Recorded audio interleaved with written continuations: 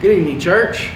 Another Wednesday night. We're going to try to finish up what we started last week. There will be a lot of reviews, so just stick with me and be patient. And we will finish tonight about what goes around comes around, or karma, whatever you want to call it. I don't believe in karma. I think God has set certain laws in place, and one of those is found in Galatians chapter 6. I believe it's verses 6 and 7, where it says, "Do not be deceived, my brethren. Whatever a man sows, that shall he also reap. If he sows to the flesh, he will of the flesh reap corruption. If he sows of the Spirit, he will of the Spirit reap life everlasting." We come to a story about one of the Jewish patriarchs, Jacob. His name means trickster. It means heel snatcher, supplanter. And he lived up to his name. He was constantly conniving and scheming. He lived by his wits. He was strong. We know that he tricked his brother Esau out of his birthright, first of all, with a pot of lentil stew, red lentil stew. And then we know that he tricked his father by giving him the blessing that was due the oldest son. So he stole from Esau his birthright and his blessing by tricking everybody. We pick up our story in chapter 29 of Genesis, and remember that Jacob is fleeing from Esau because Esau had murder in his heart, waiting for his dad to get sick and die, and then he was going to take care of Jacob.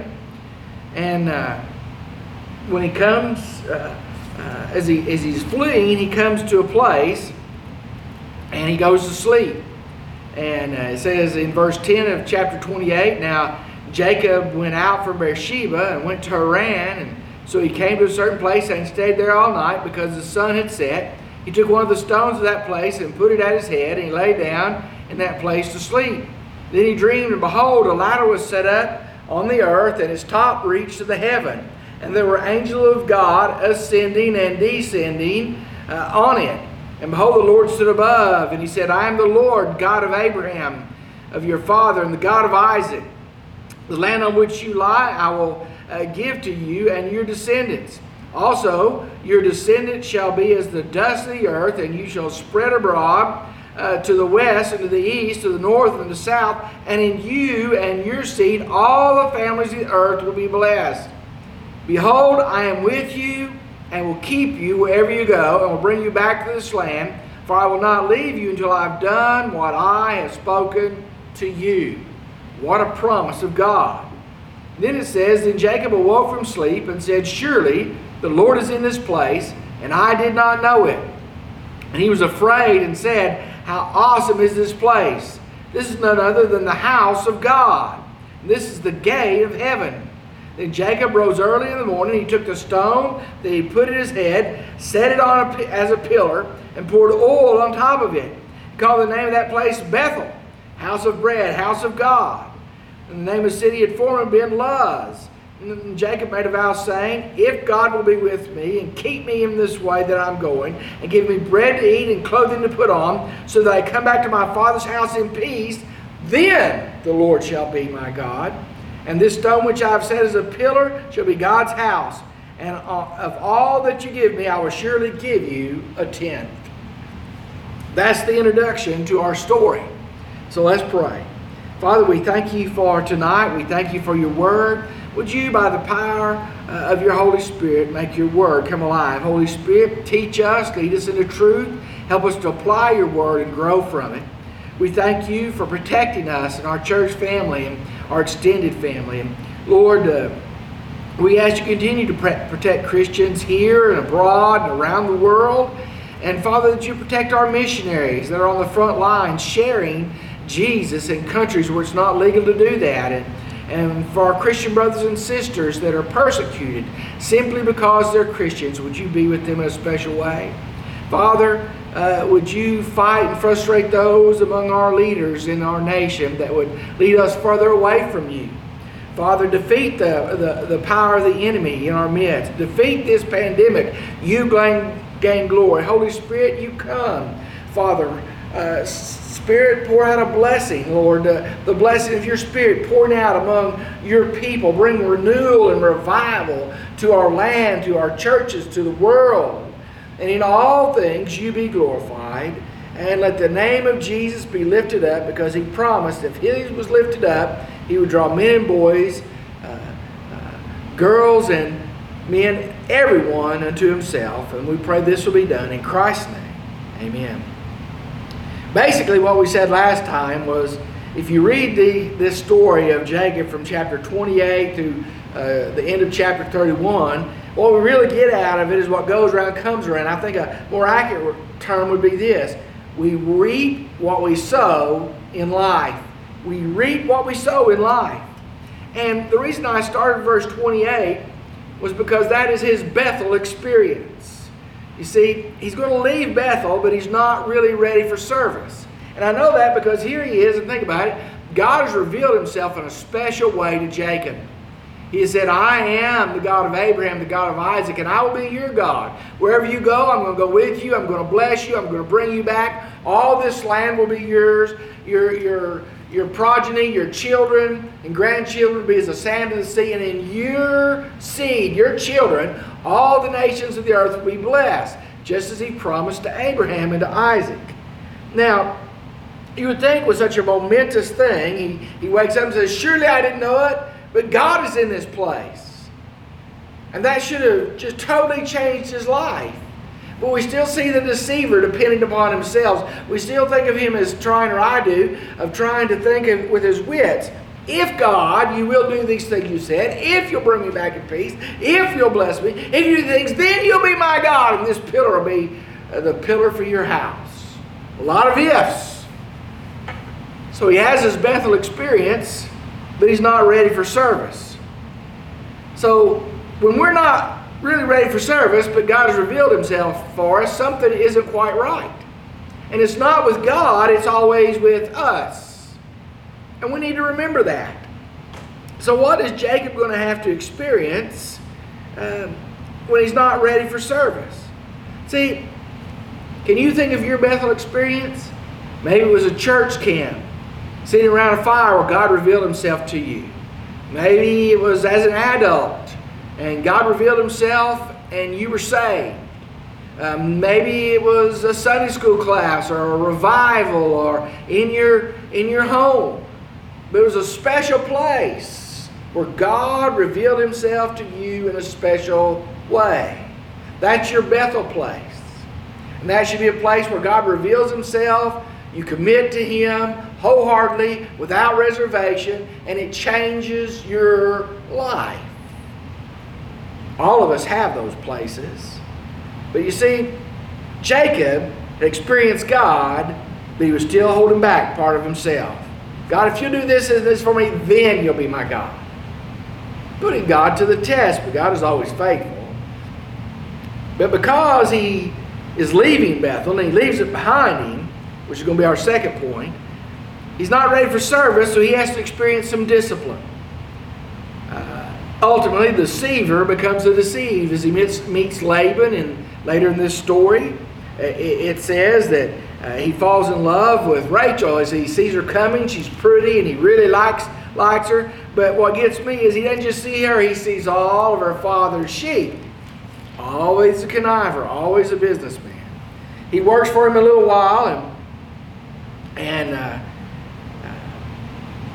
he says, you know, what shall I give you? Okay, and he says, well, I'll become your servant for 7 years if you give me Rachel for my wife. And he says, well, I'd rather give her to you than to some stranger, so that'll be agreeable. So he worked 7 years. It just seemed a little while to him. The day came, the 7 years are complete, is what the scripture says. In verse 21, Jacob said to Laban, give me my wife, for the days are fulfilled that I go into her. Laban gathered together all the men of the place, made a feast. Came to pass the evening that he took Leah his daughter and brought her to Jacob. He went into her. Laban gave his maid Zilpah to his daughter, Leah's maid. Came to pass in the morning, behold, it was Leah. And he said to Laban, what is this you've done to me? Was it not for Rachel that I served you? And then Laban brings up a little bit of their tradition that he knew, but he didn't share with Jacob. It's not our way to do that. The elder always has to marry before the younger. I'll tell you what, you complete your week of matrimony, your week of your honeymoon, however you want to describe it. And when you're done, you can serve me another 7 years for the other one. So he does. See, he had to experience the discipline to learn what it was like to be the deceived rather than the deceiver. And I think he had to learn to become a worshiper.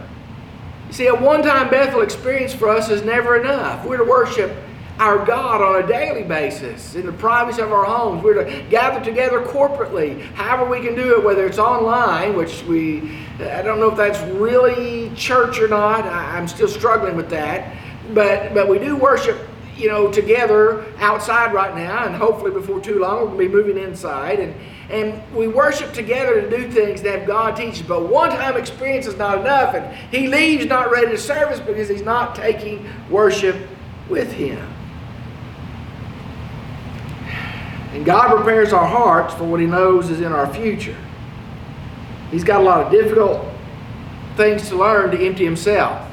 When we approach God and he reveals what he wants from us, it requires an emptying of ourselves so he can fill us, so we'll obey him and accomplish his will. Jacob was full of himself, leaves saying, if you'll do this, this, and this, it's still about him, me. It's not about God. When we worship, when we meet, we need to understand it's not about us. It's not about our wants and needs, and God will fulfill those because he's gracious and loving, but it's about what he wants. It's about his name being glorified. It's about him being lifted up in our midst. It's about him being made known to lost communities, lost neighbors, lost friends, lost relatives, lost co-workers, lost people in our area. And so when we leave Bethel, we need to make sure we're ready to serve. An old-timey preacher said it, and it's gotten to be just sort of a quaint little saying, we come here to worship and we depart to serve. But that's true. The second point I mentioned last time was what happens when we leave Bethel behind us if we're not worshiping on a day-by-day basis. And we don't see Jacob worshiping and praying. Matter of fact, we don't see him mentioning this experience until he's ready to leave Laban after all these years of trickery and disagreement. What happens is we become vulnerable to temptation, to hasty, prayerless decisions. We become vulnerable to temptation and hasty, prayerless decisions.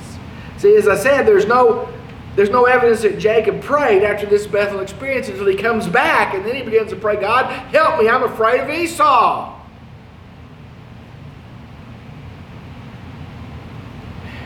If he had been praying, maybe he wouldn't have trusted Laban. If he'd been praying, maybe something would have been different.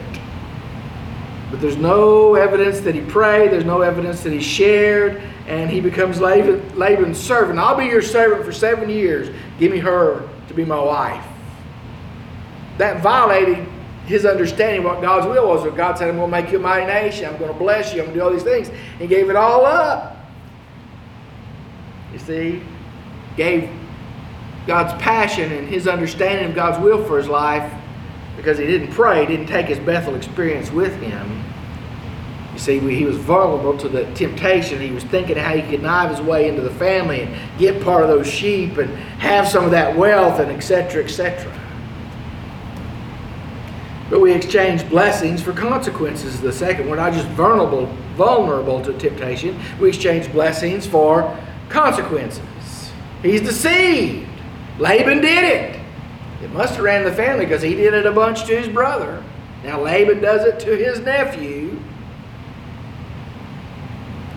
And it becomes a harvest of difficult days. Difficult days. He lost sleep. He worked for his father-in-law who changed his wages 10 times. He did all these things. It was difficult days. Proverbs 13:15 says it this way. Good understanding gains favor, but the way of the unfaithful is hard. He wasn't faithful to his brother. He wasn't faithful to what God had told him was his will for his life. And his life became a hard harvest of difficult days. Again, Galatians 6:7, whatever man sows, that shall he also reap. Think about what he reaped. Think about the tension in married life. He married the older sister and didn't really love her. And he married the younger sister and really loved her. 2 wives, one loved, one tolerated. That's not a good family dynamic. Okay? It drains Jacob as you look through the years where he says, my eyes were restless. I had no peace. Yeah, he had no peace. He had 2 wives. It wasn't God's will for him to have 2 wives, I don't believe, but he did it because he was deceived, because he wasn't worshiping God. He wasn't praying. He wasn't asking for guidance. He was still depending upon himself. Do we depend on ourselves? Are we just so enamored with our wisdom, with our strength, that we can do it on our own and not mess things up? But see, this tension shows up in the names of Leah's sons. Think about it now. It reflects her heartbreak that Jacob didn't love her as much as her sister. It says Reuben. It means God has seen my misery. The second son born to her, Simeon. The Lord hears. Most scholars think that means the Lord hears that I am not loved. Levi. My husband shall be attached to me because I've borne him 3 sons. Finally, Judah. I will praise the Lord. No conditions. In other words, God has blessed me. I'm going to praise him whether Jacob loves me like he should or not. And these names show a progression in her relationship with the Lord and also her relationship with Jacob. In the midst of all this hurting our relationship with God and our relationship with others, we see Laban's plots. Laban's plots to trick Jacob, they worked, but it didn't ever mean that he and his son-in-law could have had the experience that God wanted them to experience, a good relationship. Laban ended up realizing that he is being blessed because God is blessing Jacob, and when finally the 14 years of service for 2 wives are up, he names his wages and he starts getting the spotted and speckled, or the brown sheep, and the spotted and speckled goats, and God continues to bless him, and their relationship just fractures more and more until hardly a civil word can be gone. Because of Laban's plots, Jacob has resentment. I think his resentment hindered him from worshiping the God he met at Bethel. You see, even Jesus talked about that in Matthew chapter 5. It says these words. He says, if you bring your gift to the altar, Matthew 5, begin verse 23, and there you remember your brother has something against you, whether you've done it or he's done it. Doesn't matter. It doesn't give you an excuse. He said, leave your gift there before the altar, go your way. First be reconciled to your brother, and then come and offer you your gift. He goes on to say, agree with your adversary before you go to court, or else the judge may find against you and throw you into jail.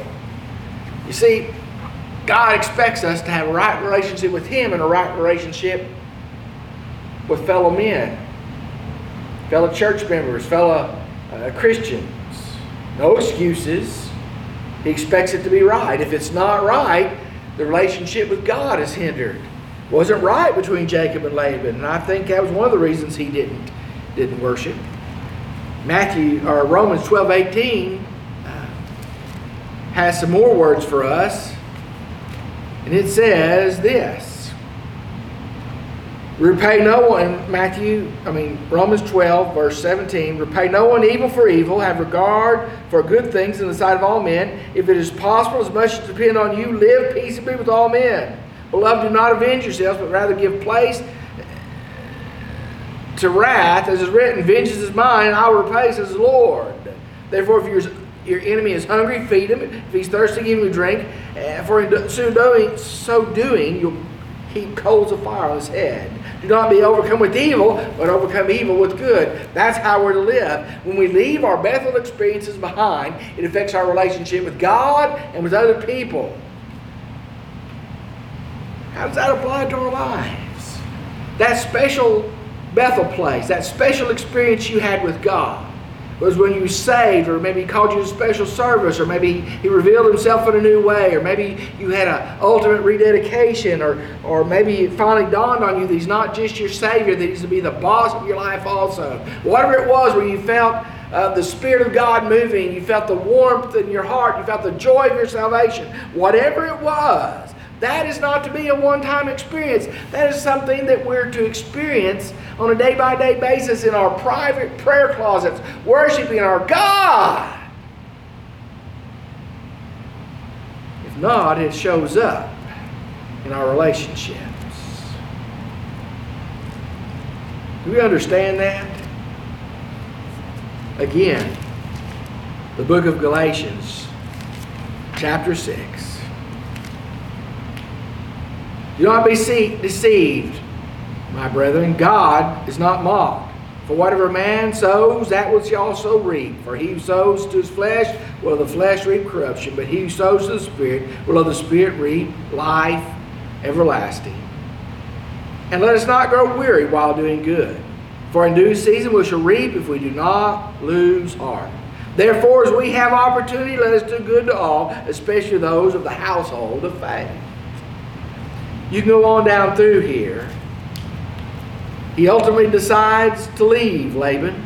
He tells his wives that, and they agree that they are his and that their father has stolen literally from them and from his children. And he sneaks off. Okay?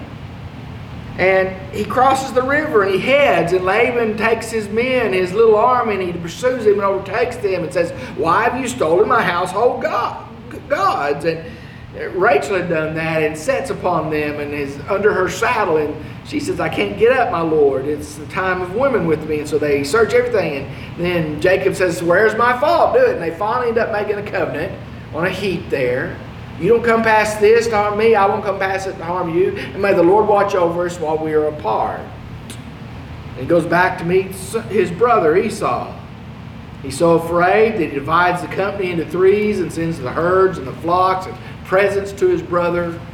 He separates the children into the servants' children and sends them over, and then Leah and hers, and finally Rachel and hers.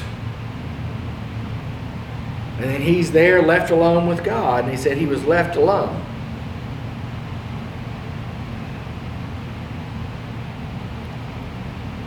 In chapter 32, it says, "Then Jacob was left alone, and a man wrestled with him till the breaking of the day. He saw he did not prevail against him, he touched the socket of his hip."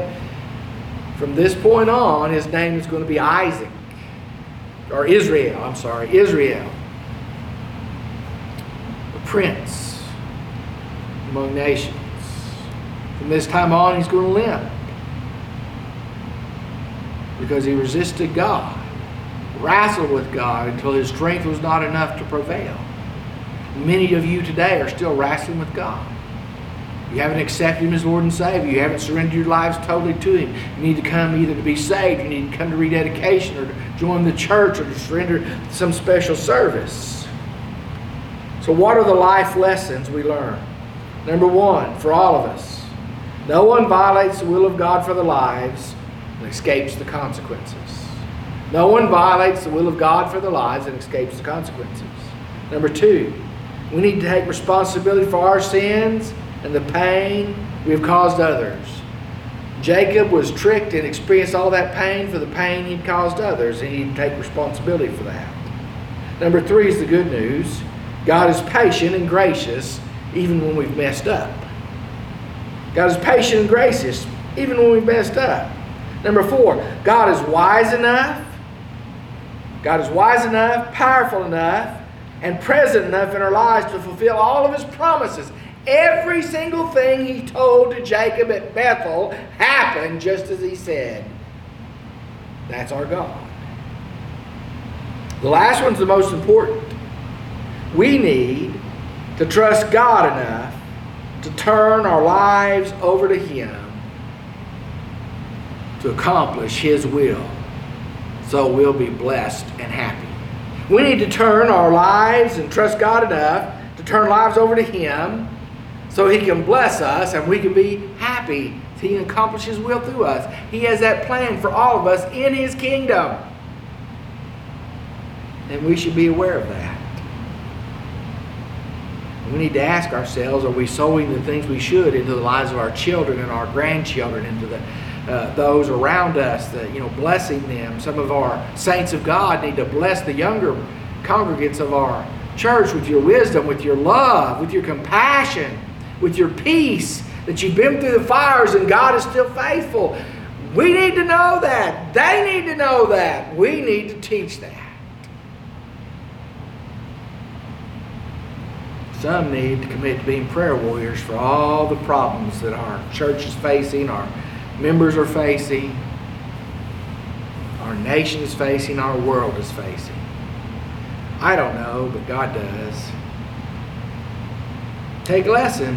What comes around goes around. That's God's promise. We shouldn't gleefully think, oh, they're going to get it. We should say, Lord, forgive me. Lead me to share you. Father, we thank you for the day. Again, you be glorified in our midst. Protect us, watch over us. Thank you for our church body. In Christ's name, amen. Have a good evening. I'll see you next time.